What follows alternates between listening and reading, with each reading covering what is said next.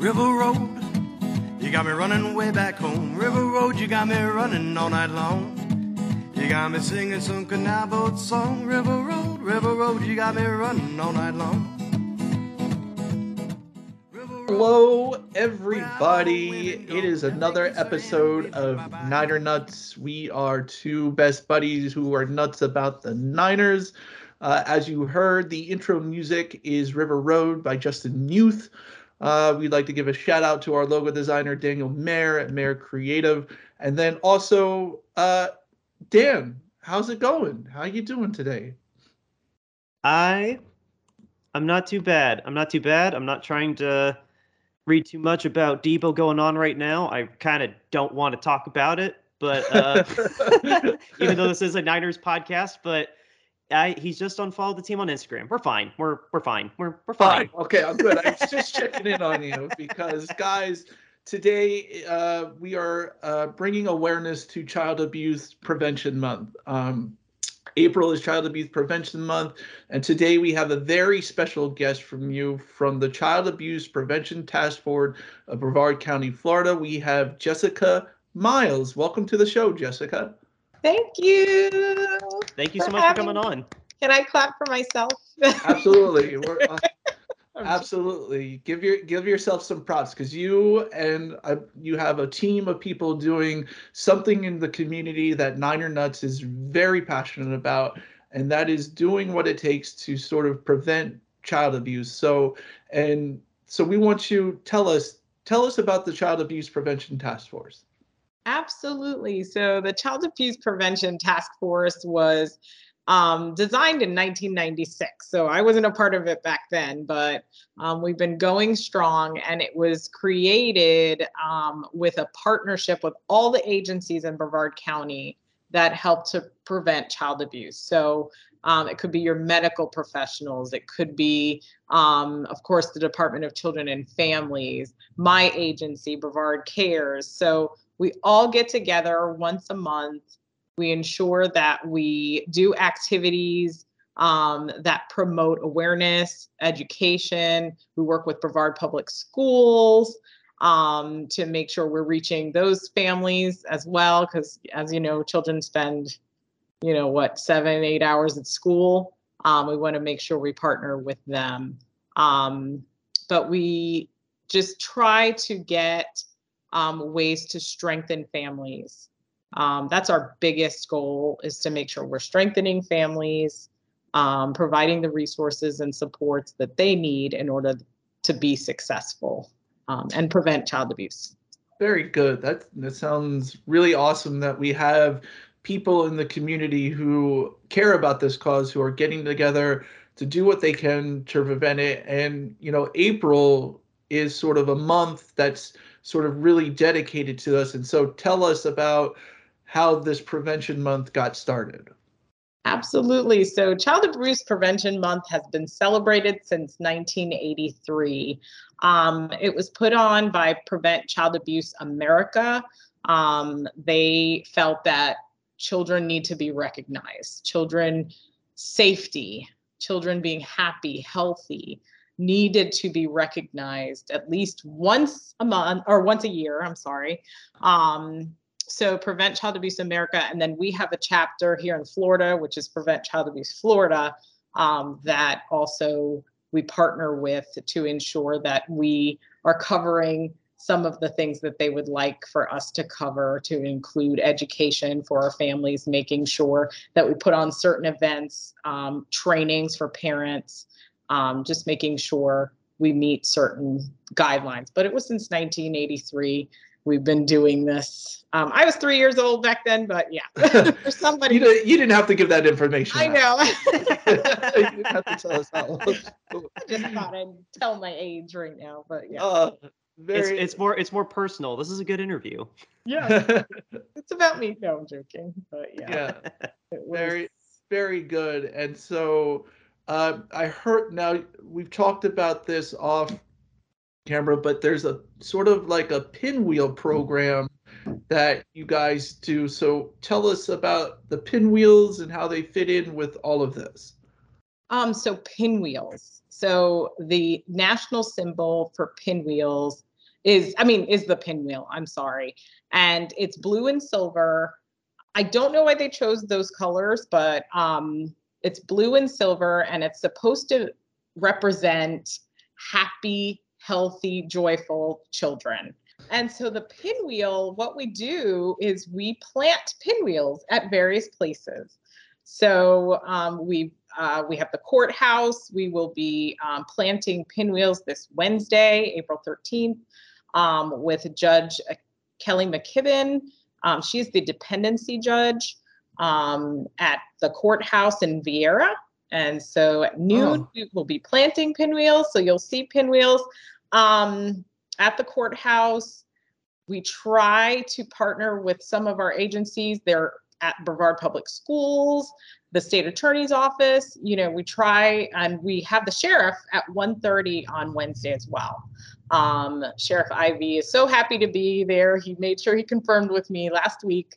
So we've been happy to partner, with our law enforcement community agencies. And so you'll see the pinwheels outside of their offices. And we just plant that so that people have that reminder. Kids need happy, healthy environment and a happy, healthy childhood. So absolutely, they definitely do. I was very fortunate to have a family that gave me a very happy and healthy childhood, and so that is very important because I've seen sort of the other side of the coin, and what child abuse can do, and how some of the problems it can create for children, and end up in residential treatment and just sort of really sad situations. So, but tell us about the specific things people can do to prevent child abuse. Just the average person at home who is sort of listening to this, tell us what they can do. Absolutely. Well, one of the things to notice first is, what does abuse look like? What does, learning those signs, and a really great website that I refer people to if they just want to learn about the signs of child abuse is called PreventChildAbuseFlorida.org. That's an excellent website. Just if you're just not aware, or maybe you raised your kids, you're retired, and you just don't know what to look for anymore. That's a great website. Become a mentor, make a dinner for a family.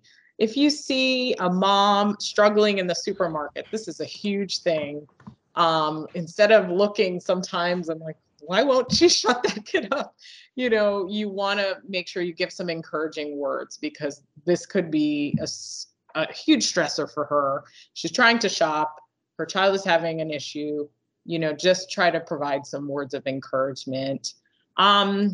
Become a guardian ad litem, which is a child advocate. They're appointed by the court to represent the voice of the child. And that's a volunteer position. You can volunteer to be a mentor, especially be a good neighbor, being simple, just being aware of your surroundings. Maybe make a dinner, just really simple things that you can just do to brighten someone's day and help a family that may have multiple stressors going on. We know that stress, isolation, economic problems can sometimes lead to child abuse. So we want to try to step in wherever we can. Great. It sounds very neighborly to do those things and just be more aware. That's great advice. I think I can definitely relate to the people in the supermarket seeing a child and just being like, what, oh my gosh, the child's unruly. And those are great words, in a community where we should be together and encouraging each other. I think that's really good advice to say, hey, mom, I know you're struggling, hey, just keep going at it. You're doing, just great. You're doing great. You're doing your best, and I think that's definitely a better way to go at it than to, just sort of snoot your way past and say, my child would never, Yes. Yeah. And I think you can attest to that. Like, a lot of parents, when they're not parents and they don't have a child, they see that and say, my child would never.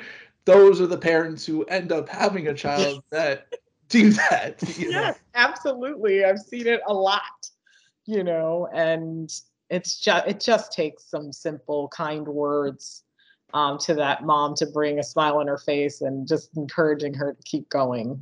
That's what we want to do. Like you said, our community, we are Brevard. We live here. We have to interact. And, COVID has unfortunately made us isolated and no one wants to talk to anyone. And, we saw so many more issues during COVID than we've ever seen. So we really want people to reach out and just be a great neighbor to those around you and be aware and alert. And especially, we didn't talk about this, but especially with the rise of autism nowadays, like autism has become a big thing, and being on the spectrum of autism, you cannot look at a child and tell whether they are autistic or not.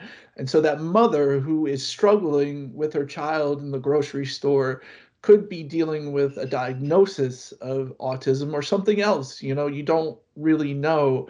And to simply just judge and, just sort of snooch your way past is really, very unfair to the mother and the child. I mean, how do you feel that way? Absolutely. And autism is growing. And I've experienced it where I knew a child had autism and I saw how someone responded. And I said, you don't know why they're making those noises. You need to, be educated. And I had to educate someone on why that child was speaking out. This was a church environment and everyone was supposed to be silent, but a child with autism was in the congregation and people did not understand. And so this was an opportunity, I felt, for me to kind of share, this is how we deal with our kids with disabilities. And that can't be silent at times, because they are triggered by the crowd or the noise. And the more we learn about the spectrum of autism, the more we realize that this affects more than just what it did, just maybe 20, 30 years ago. We've learned so much about autism since then that it's not just somebody who looks like Dustin Hoffman in the movie Rain Man, that they can be somebody who looks very normal, who acts maybe very normal, but just sort of have troubles with noises or being in a very loud place or things like that. And I think it's very important that people do realize that especially with autism that could it's on the rise, and we need to be aware of it. Well, I want to kind of piggyback on that. Not to say you said anything wrong. By rise, you mean our ability to identify, and we have just progressed through science and other kind of social means to better identify, and now can understand the full scale rather than you're this or you're that. Would you agree that's kind of where we've come from, or where we are now versus where we were?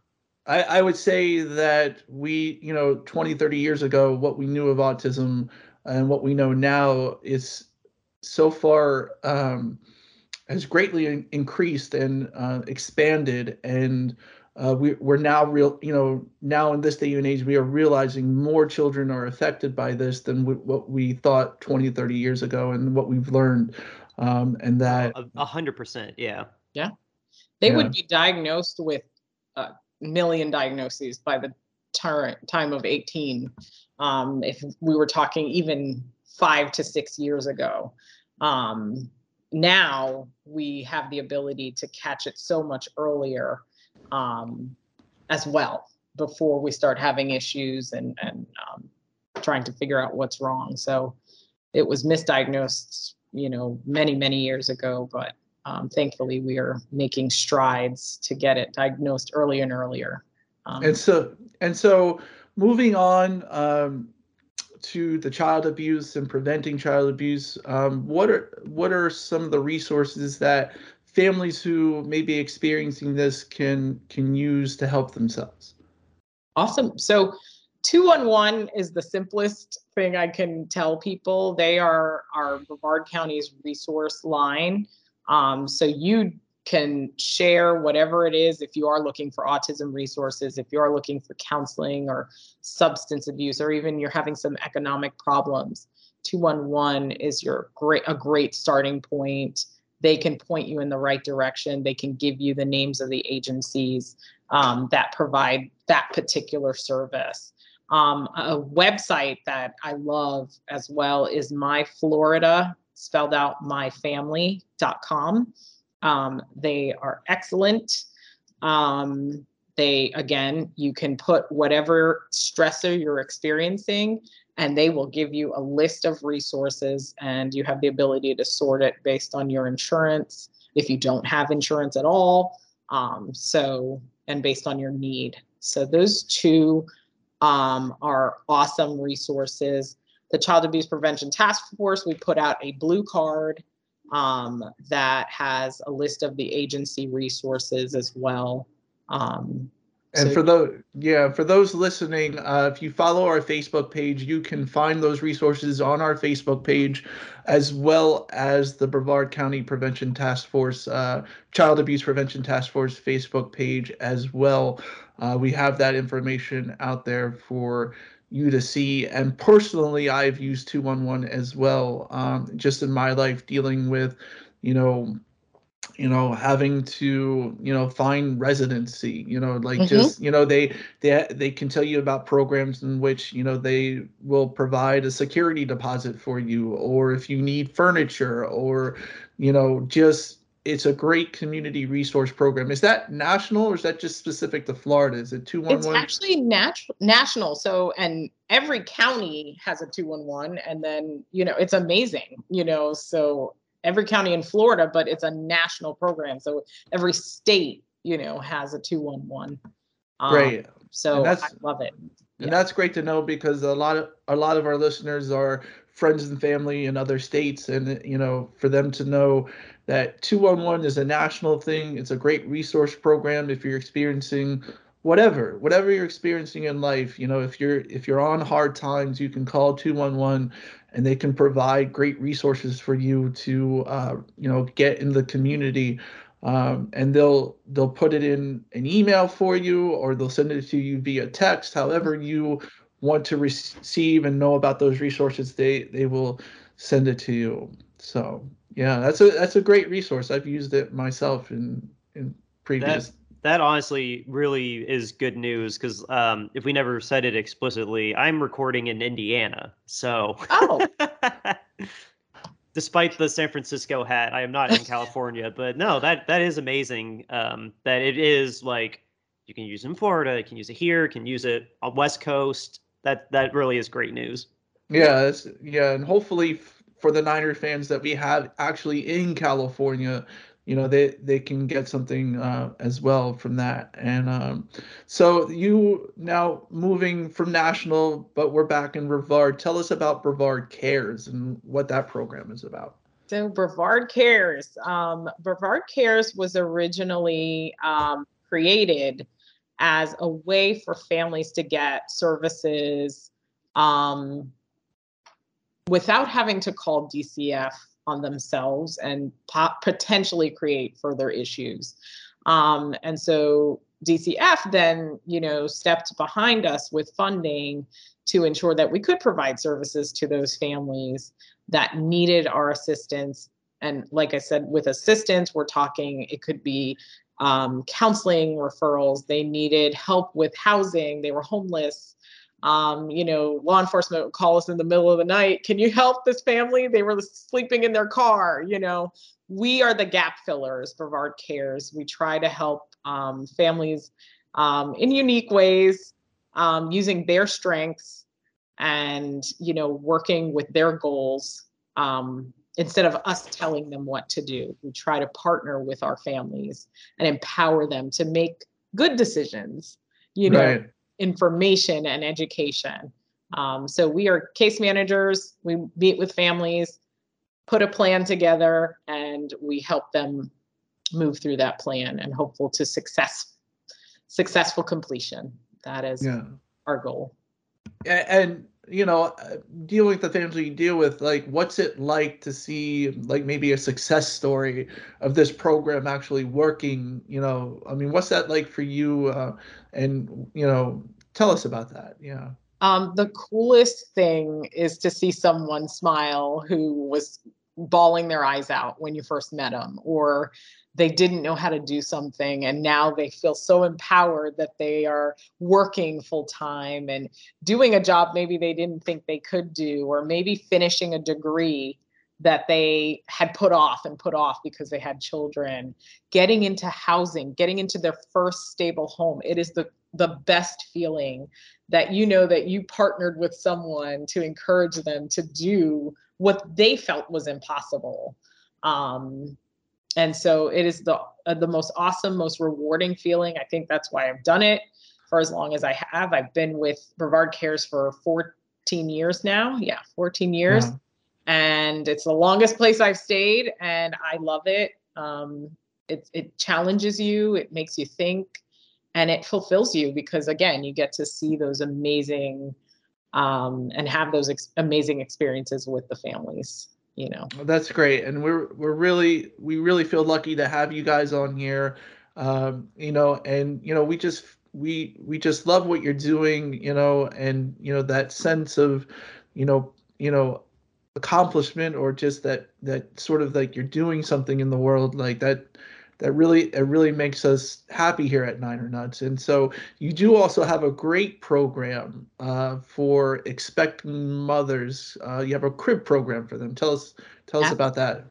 Absolutely. So, unfortunately, one of the number one reasons we have child deaths baby deaths in Brevard is due to co-sleeping, which is people sleeping with the baby and unfortunately suffocating the baby.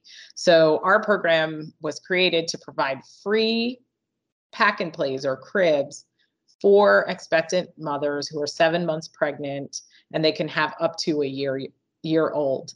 And all they have to do is take my Safe Sleep class, and I will mail them a pack and play straight to their home so that the baby has a safe place to sleep. And we've been doing that, well, the whole 14 years I've been at Brevard Cares. And we have not, except during COVID, our number went back up, but we had not had any co-sleeping deaths. And Oh, wow. yeah, except during COVID, that's the only time we started to see the rise again. But we had not had any. Good. That sounds like a great program, and sounds like it's doing some good.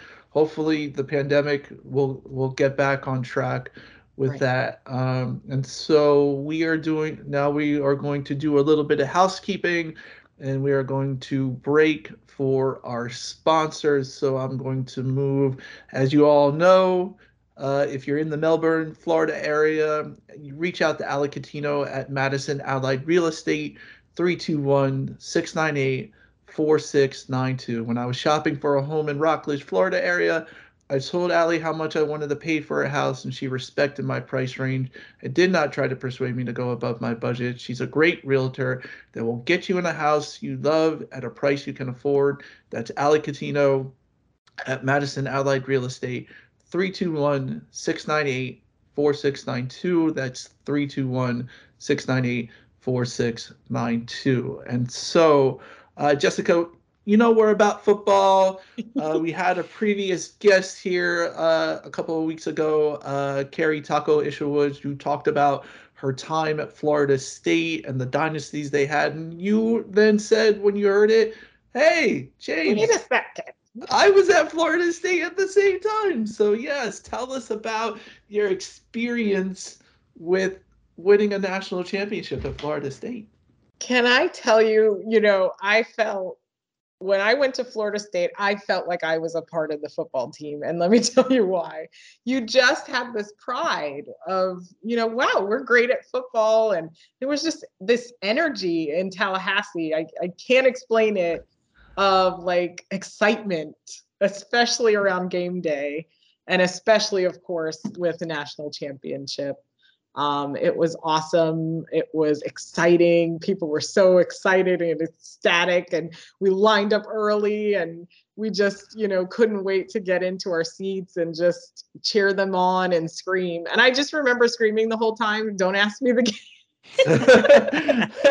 Anything about the game. I just was so ecstatic. It was Virginia Tech. And I just was so ecstatic, just enjoying it, enjoying the atmosphere. I think was awesome. It was definitely. And you won't believe, like yesterday, we went out for a friend, we went out for my friend's birthday, and we were at Texas Roadhouse. Free plug, Texas Roadhouse. You guys are great all across the nation. But we were in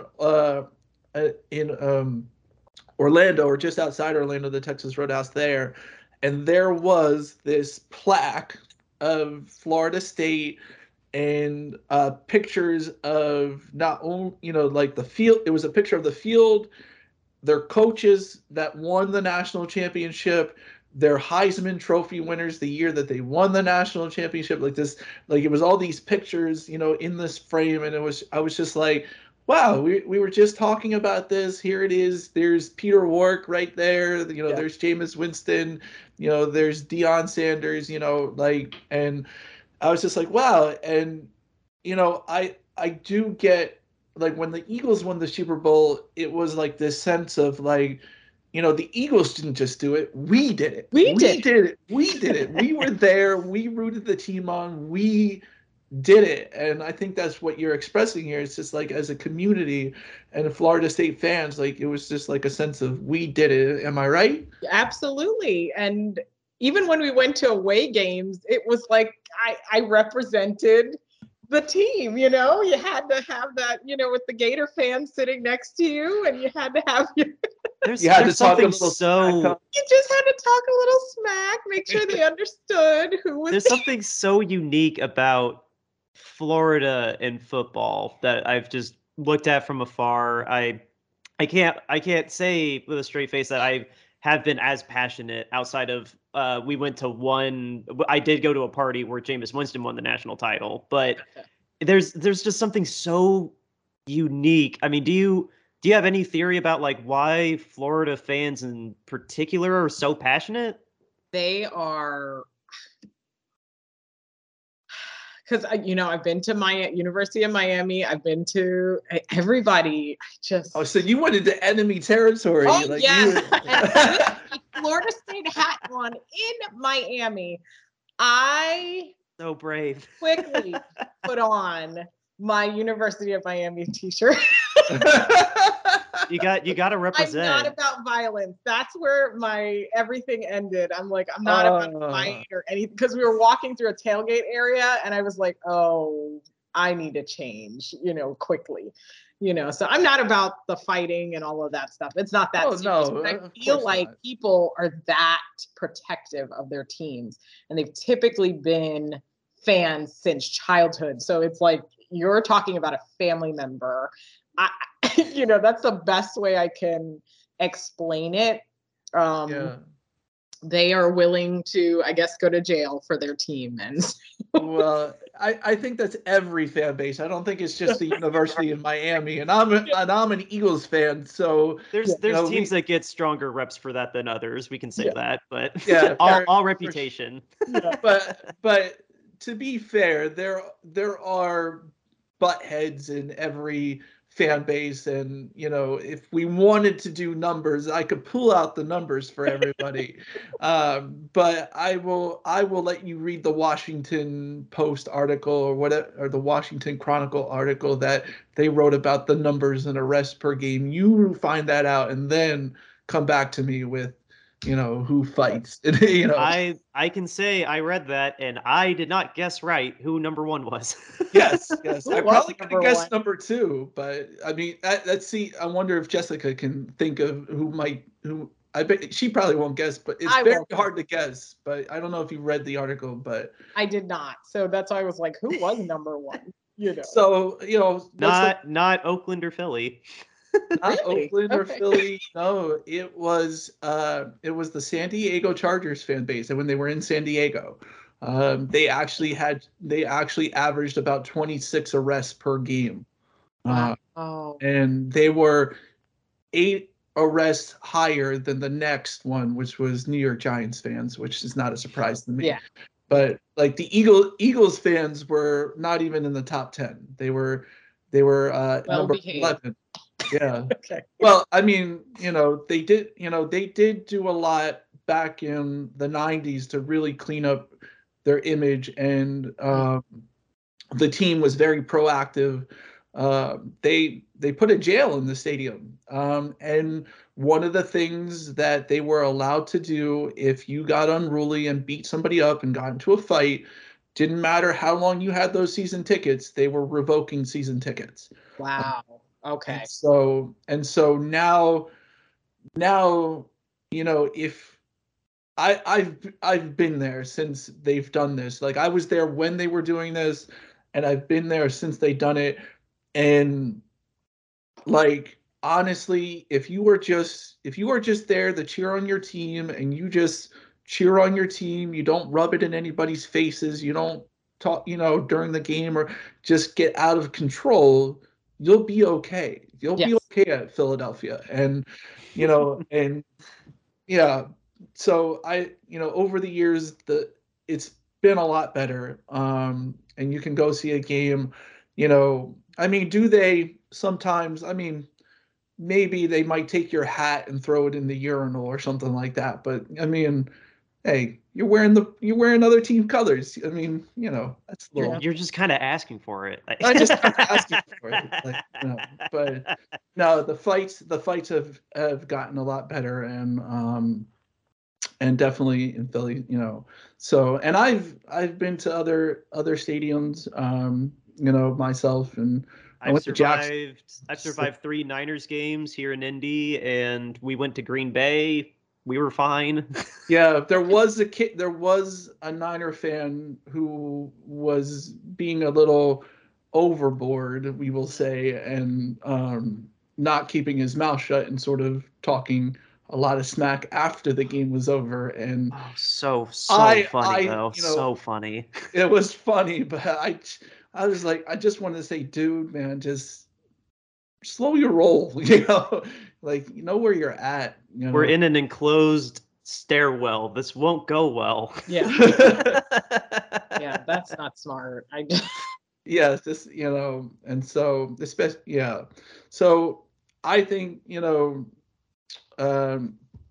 rap that Philly gets nowadays is just, it's basically in the past. And I don't know, I've never been to like a Miami Florida game or a Miami FSU game. I don't know what that's like. Maybe one day, I'm in Florida, maybe I'll get the courage to go. You can check it out. Like I'm sure I could. It's the same thing, like you said. As long as you're not being disrespectful to others, they should leave you alone. 98% of the time. Yeah, 98% of the time. Yeah. And yeah. So, and fans are fans. Fans are going to be fans of their team.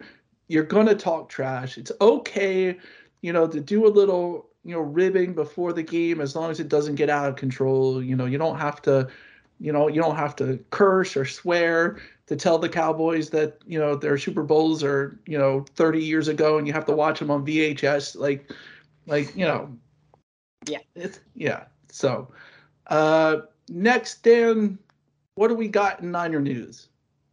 Oh, we have a little bit. Of course, it's the off season, so it's not a great deal of news. But what we do have are some pretty big gold nuggets. I can get through the first story super quick. We have roster updates. We have signed 2 wide receivers, one being Malik Turner and the other being Marcus Johnson. To jump the gun on a long shot, I would be surprised if either of these guys made it out of camp. But I did earlier in the day see some highlights of Malik while he was with the Cowboys last year. And if he can harness some of the quick feet that he has, at least again in the highlights I saw on Twitter, his overall stat line was not that good. But that could be a pretty interesting.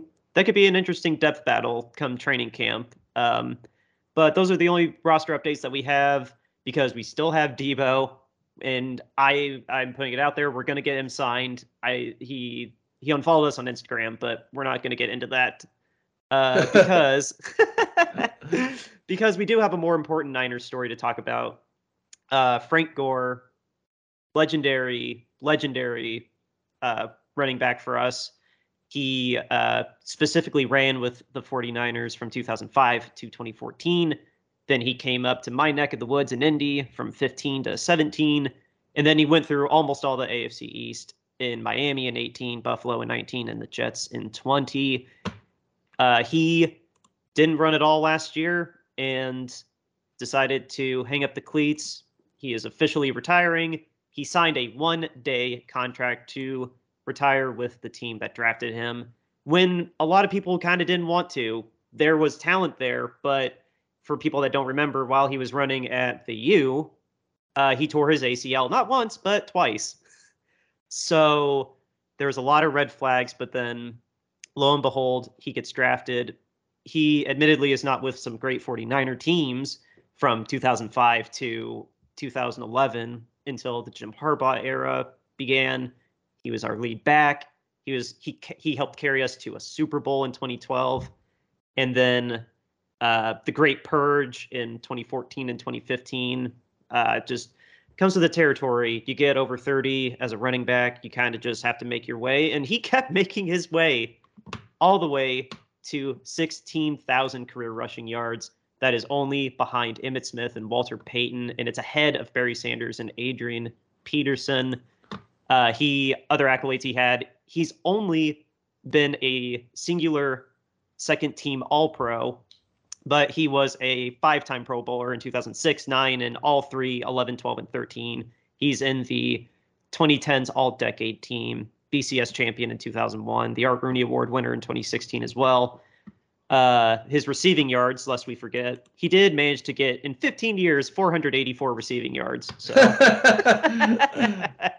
but I honestly, my hat's off to him. He had such an amazing career. I defy anyone to tell him otherwise. To have the endurance that you have, to be that old in this physically demanding a position. Like, we've seen the Todd Gurley's, hopefully not Christian McCaffrey's. We've seen so many players that maybe get to 28 and then they're out in this position.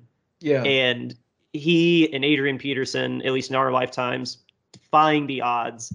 I wish him an incredibly happy retirement. I like to imagine he gets into the Hall of Fame. It's not going to be first ballot. I mean, it's not going to be first ballot. He wasn't even a one-time first team All-Pro, and yeah, he got to a Super Bowl, but your hot take's a little more interesting on when he gets in there. I think it's just going to be maybe like a decade from now. I think it'll take that long personally, but or maybe a little less, somewhere between 5 and 10. I'll make it that broad. But no, what do you think, James? What do you think about Frank Gore? Well, first of all, I would like to thank Frank Gore for being on the Eagles for 2 days, because he was on the team during from tampering Monday all the way until Wednesday when the Indianapolis Colts sort of swooped in and then signed him. I do sort of remember that, and the Eagles are usually now very, very careful to announce their signings during tampering period because of that. But in any case, my take on Frank Gore is that he did all of this in 15 years and he got to 16,000 yards, which is an incredible feat to last that long in the NFL as a running back, especially in he's today's 38. He's 38 today, so his last carry was at 37. Yeah, so to make it to 37 in the NFL is an achievement. To make it to 16,000 yards is also an achievement. I would sort of say, though, I think he's going to end up getting via a veterans committee. Like, he's gonna go a very long time, I think, before a veterans committee just sort of comes in and says, we think Frank Gore deserves to be in the Hall of Fame, because they're, you know, just in my memory, there's a better 49ers running back that is still not in the Hall of Fame, and that's Ricky Watters. And, if you look at what Ricky Watters did, he won, I believe he won a champion. He won a championship with the 49ers. He was a receiving back. He was a running back. And Ricky Watters was on the NFL's list of top 10 players who are not in the Hall of Fame. He did win with Steve Young in '94. Yes, exactly. And he caught some slack in Philly, and what's keeping him out of the Hall of Fame is for who and for what. But I think Ricky Watters, not Ricky Williams, Ricky Watters should be ahead of Frank Gore, especially when you're talking about, all-time great 49er running backs and what they contributed to the team. So I think like Ricky will end up getting in a veterans committee, and the fact that Ricky is not in will keep Frank Gore out until he becomes a veterans committee, nominee. That is a compelling case. I'm just trying to not be quite as jaded about the whole process anymore, because I've talked to you about Richard Sherman. Really put it in. Really, I love the way Richard Sherman. Which clip that out. I love Richard Sherman. I love when he said that not everybody deserves to be talked up as a Hall of Famer. He was specifically talking about Matthew Stafford right after the Super Bowl, but I think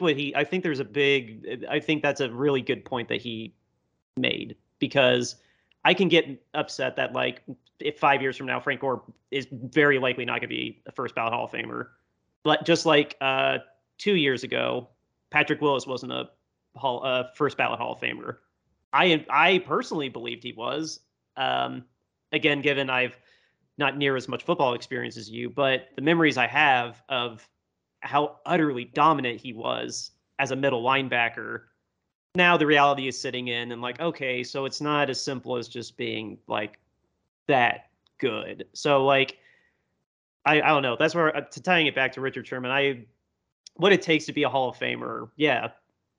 I mean, Frank, not to take away anything from what Frank did, but we can still celebrate, and I will still celebrate how amazing it was that he lasted till 37. Yeah. In the most physically demanding position in football. And the thing about it is he played running back in an era, like you said, running backs barely get to 30 and they're pretty much out of the league, and he's playing till he's 37.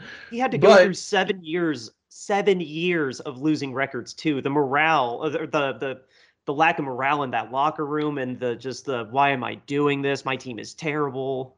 Yeah, I would say, I mean, there's a case to be made for him. I would say there's a case to be made for him. 5 Pro Bowls, third on the all-time running list. There's a case to be made for him. But there's Ricky Watters, and then there's another running back that doesn't even get considered today. He's just completely not even on anybody's radar. But that's Brian Mitchell. Brian Mitchell is second in the NFL in all-purpose yards, only behind Jerry Rice. Okay, and he had the same type of career. He went for a very long time and was in the league for a very long time and racked up a whole bunch of all-purpose yards because he was a running back. They used him in the receiving game, and then he was a kick returner, and nobody talks about him. And you could make the same case that you would make for Frank Gore. I believe you could make for Brian Mitchell, and Brian Mitchell may not ever get in. You'll have to pardon my ignorance on him. I did pull him up while you were talking. Yeah, I saw you doing that. I just have to laugh though. I'm not ignoring what you said, but his Wikipedia picture has me. I'm trying so hard not to laugh as hard as I want to on mic, but it's him mid-sentence, so his mouth is open, but he's holding up the book, Oh, the Places You Go.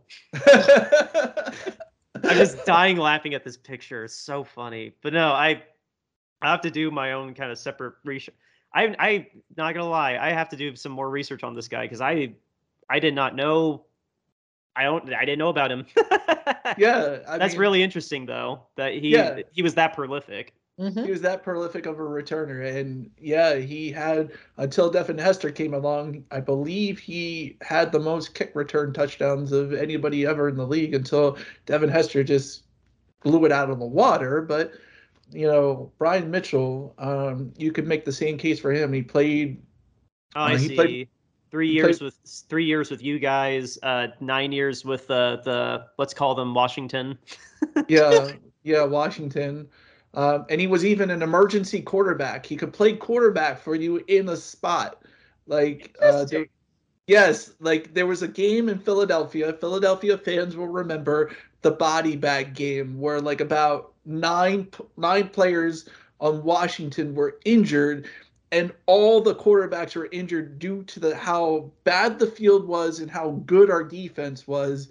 That Brian Mitchell, the running back, had to actually come in and play emergency quarterback for Washington. And yeah, so You're do it all gadget guy.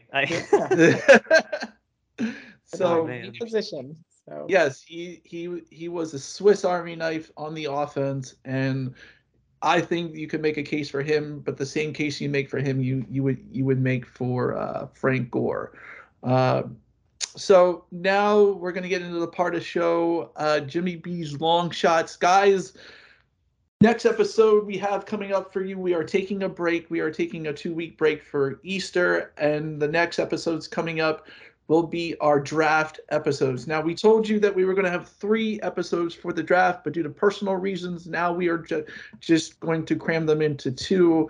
We will be having a draft preview show, and we will be having a draft class show as well. We are getting rid of the instant reaction to the first round, and we're just going to combine that with the draft class show. So there are only if you see turns out life is a little hard to schedule that much around. So that much around, yes. So you know, Dan and I have families, and so we feel it's important to spend time with our families. So yes, I'm sorry, guys. I know you're upset that you're not going to get an instant reaction show to round 1, but we will talk about it on the draft class show. We will set a time for our reactions to the first round, and so you will still get that content. You just won't get it the day after the first round. So, come hell or high water, we will still react instantly to when Jimmy finally gets traded and or released. Yes, and we will also do a Jimmy G appreciation show. But back to my long shot. So we have the draft coming up. We told you about EJ Perry, about being the first quarterback off the board. We told you that his hype man is seriously hitting the Oakland Raiders because the Oakland Raiders will do just about anything to draft anybody they think is worthwhile anywhere at any time. Every player on their team is tradable. It doesn't matter who. So the Raiders are a wild card with the EJ Perry thing. You can check out EJ Perry's hype man and how he's been promoting the Oakland Raiders. He is on a little bit of fast for Easter, but Sunday you can see that he hit up the Raiders pretty hard with EJ Perry. And so we've told you about that one, but now we're going to go to the first running back off the board. Now, the clear-cut favorite is Breece Hall. We will talk more about Breece Hall and the fact that the 49ers need a running back on the draft show. I will be covering that, but I have also done research on the 2 ones that I think are behind them, which is Kyren Williams and Dameon Pierce, who are significant long shots to be the first off the board, but you never know. Raiders, maybe they go up and get one of these guys. They need a running back. Kyren Williams is plus 1,800, and Dameon Pierce is plus 2,000. Those are my number 2 and number 3 running backs in the draft, and they have very significant odds to be the first running back off the board. Once again, guys, these are long shots, so the chance of them likely hitting is very slim, but with long shots, you throw a little bit of money, you get a lot in return. $10 on Kyron Williams gets you 180. $10 on Damian Pierce gets you 200. Hey, maybe they hit. Okay. You're going big or going home in this draft. Like like Jessica, just so you understand, this draft is the most at face value unpredictable draft that we've had in a long time. Like Gotcha. no one stands out as the clear cut like number one, or this team has to get this guy. Like yeah, as far as quarterbacks and running backs are concerned, there's not a lot. There's not a lot there, and in recent memory, there has been more on the quarterback end. But this is one of the first years probably since the Geno Smith year. Geno 2015 or 14. I think it was even earlier than that. But Geno Smith was, I believe, one of the first quarterbacks taken off the board, but he didn't go until the second round. Okay. And so yeah, that's the type of talent that we see at quarterback this year, where somebody may reach in the first round, but we could see not a quarterback come off in the first round. Yeah. So, but guys, also, we want to recognize the importance of the holiday that is coming up, and that is Easter. Easter is not just about colored eggs and chocolate bunnies. It is about the resurrection of Christ. And I want to talk about a specific day in the calendar year that certain liturgical churches recognize in the Easter week, in Holy Week, and that is Maundy Thursday. Maundy Thursday is a service that celebrates the fact that Jesus, God himself, lowering himself below dust to come and wash the feet of his disciples. It's a very moving service. When I actually thought about the fact that God himself came down to wash the dirtiest parts of me, of everybody, and guess what? Peter, who denied him, and Judas, who betrayed him. Yes, he even washed their feet. And in speaking to Peter, he says to Peter, if you do not let me wash you, you have no part of me. And so understand that the holiday that is Easter is meant to recognize that Jesus Christ came down from heaven to wash the dirtiest parts of our souls and just get in there and just clean that. If you think about the disciples' feet and how they walked, that was really their dirtiest part of their bodies. And Jesus lowering himself below dust, because we are but dust. To do that is awesome. And not in the sense like, you did me a solid, dude, that's awesome. No, this is the magnitude of awesomeness that is Jesus Christ and what he did for us, but specifically just the guy who betrayed him, Judas, he did that for him. And it wasn't just to fulfill prophecy, it was to do what he came to do for everybody. And that was offered to Judas. And we saw it offered to Peter, who denied him. And so just remember that about the holiday that is coming up, that is Easter, that Christ died for us, rose for us, not only to just give us salvation, but to clean the dirtiest parts of us. So just remember that as you are celebrating with your families this weekend in the Easter holiday. Once again, we told you about the draft show. We will have special guest draft guru Steve Neely. He will be on both of the draft shows. Jessica, we're going to go over some resources available in Brevard County that you gave us. First and foremost, the facebook.com/Child Abuse Prevention Task Force Brevard. We have that. We have 1-800-96-ABUSE to report suspected abuse of a child.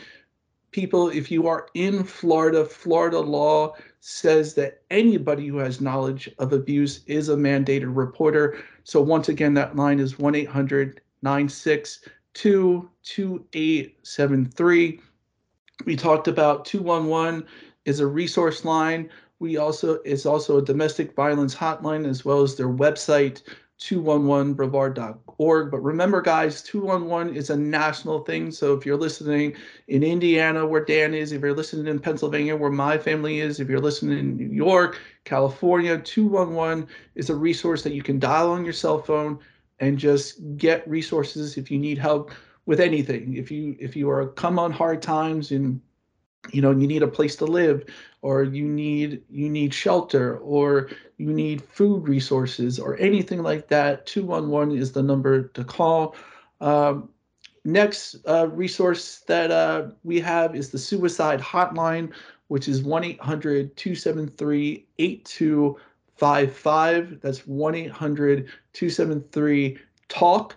That is a very good hotline. I have used that hotline in my life. We will talk about that more during Mental Health Awareness Month.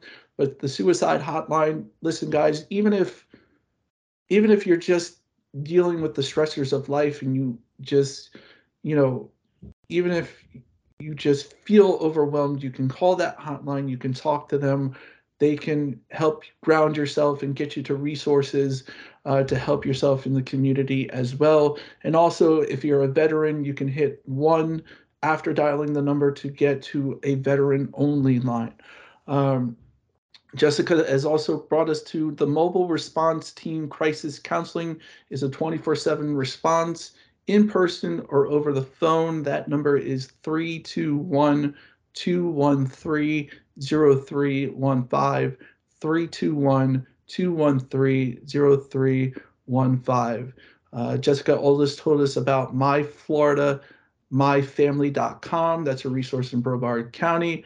And the Cribs for Kids Safe Sleep class. You get a free pack and play for those 7 months pregnant and above. The number to call there is 321-616-3049. That's Cribs for Kids Safe Sleep class, 321-616-3049. Jessica, did I miss anything? Is there something else that we could be talking about that we haven't talked about already? No, you did great. That was awesome. The crisis line, the mobile response team, that's for people up to age 25. We are working on being able to use it for adults. And this is a therapist that comes out to your home in the middle of a crisis. So if you have children up to the age of 25 in your home, you can call that locally, and it's free of charge. A therapist will either try to de-escalate over the phone, or they will come out. Okay. Thank you so much for these resources. Once again, these will guys, be in the show notes, by the way, for listeners looking at their phone. These will be in the show notes. Okay. And guys, as always, if you like what we do on this show and you want to support us, if you want instant access to all our regular shows, please support us on patreon.com/ninernuts. We have 4 tiers for you to support us. We even have tiers that come specifically for merchandise, specifically for Patreon subscribers. So go on there. You can get instant access to our shows for just as little as $5 a month. And you can have instant access. You can support us. We can do things like, give you PFF references if you're a Niners fan. So there's things that we'd like to do for you to give you, stats on guards. I mean, the NFL hasn't given stats on guards, and PFF does that. But if you would like our stats and to be more in depth with some of our analysis, you can go to Patreon. $5 a month gets you instant access to all our podcasts, because that's where we put them up before they release. If you want to follow us on Twitter, you can follow us at NinerNuts on Twitter. If you want to email us and say you have an idea for a show, or there's a cause that you'd like to raise awareness for, things of that nature, you can reach us at 49ernuts@gmail.com. That's 49ernuts@gmail.com. Also, if you are on Apple Podcasts or anywhere where you are allowed to write a rating, give us a 5-star rating, write a review. We will read every 5-star review on the air. And Dan, guess what? We have a 5-star review to read. Hey, how about that? Nice. Yes. Thank you for not spoiling that in our pre-show meeting. This is genuinely exciting. Yes, let me bring up, because I had to screenshot it. but this comes from Aaron at Beyond Scope. I started listening to Niner Nuts last week, and I really dig the show. I love this counterbalance of talking the NFL and the 49ers, but also bringing different important life topics into the conversation as well. The hosts are passionate and exuberant. They are on my list of must-listen shows going. Thank you very much, Aaron at Beyond Scope. We do really appreciate that. Yeah, thank you so much, Aaron. That's So, awesome. yeah, good. We got a 5-star review. So, and also, if you did leave a 5-star review and you haven't gotten read, just email us at 4NinerNuts, and we will make sure that we get that read online. Okay. You can slide into our DMs too. We check that occasionally. Yeah, we do check that occasionally. Okay. And then once again, we'd like to thank our logo sponsor, Daniel Mayer and Mary Creative. Also, you can go and get our merchandise at Bonfire. You can see our t-shirt that we have up there. Still working on TeePublic, guys. We'll try to get those to you. If you donate to Patreon, if you become a Patreon subscriber, that will give us funds to design more. We do have more ideas. We just need the funding to get that. Jessica, is there anything else you'd like to say before we let go? I just thank you guys. This is awesome. I've enjoyed myself as well. This has been a great conversation, and thank you for allowing me on your show to promote awareness to this important cause. Our children are our future, so we definitely got to take care of them. So they can take care of us. Yeah. Well, yeah. Thank you. Thank you, really, for doing this and for doing our show. Dan, is there anything else that you would like to say? Instead of checking Roto World one last time like I usually do, I want to speak on behalf of all of us here at Niner Nuts in sending our condolences to the Haskin family. That's unspeakable what happened, and our hearts go out to everybody that knew him, that loved him. Dwayne was definitely taken way too soon. Definitely. Thank you very much for reminding us of that, Dan. And I'd like to say just one last thing before we shut down. EJ Perry should be the first QB off the board in this year's draft. Outro music, River Road by Justin Muth.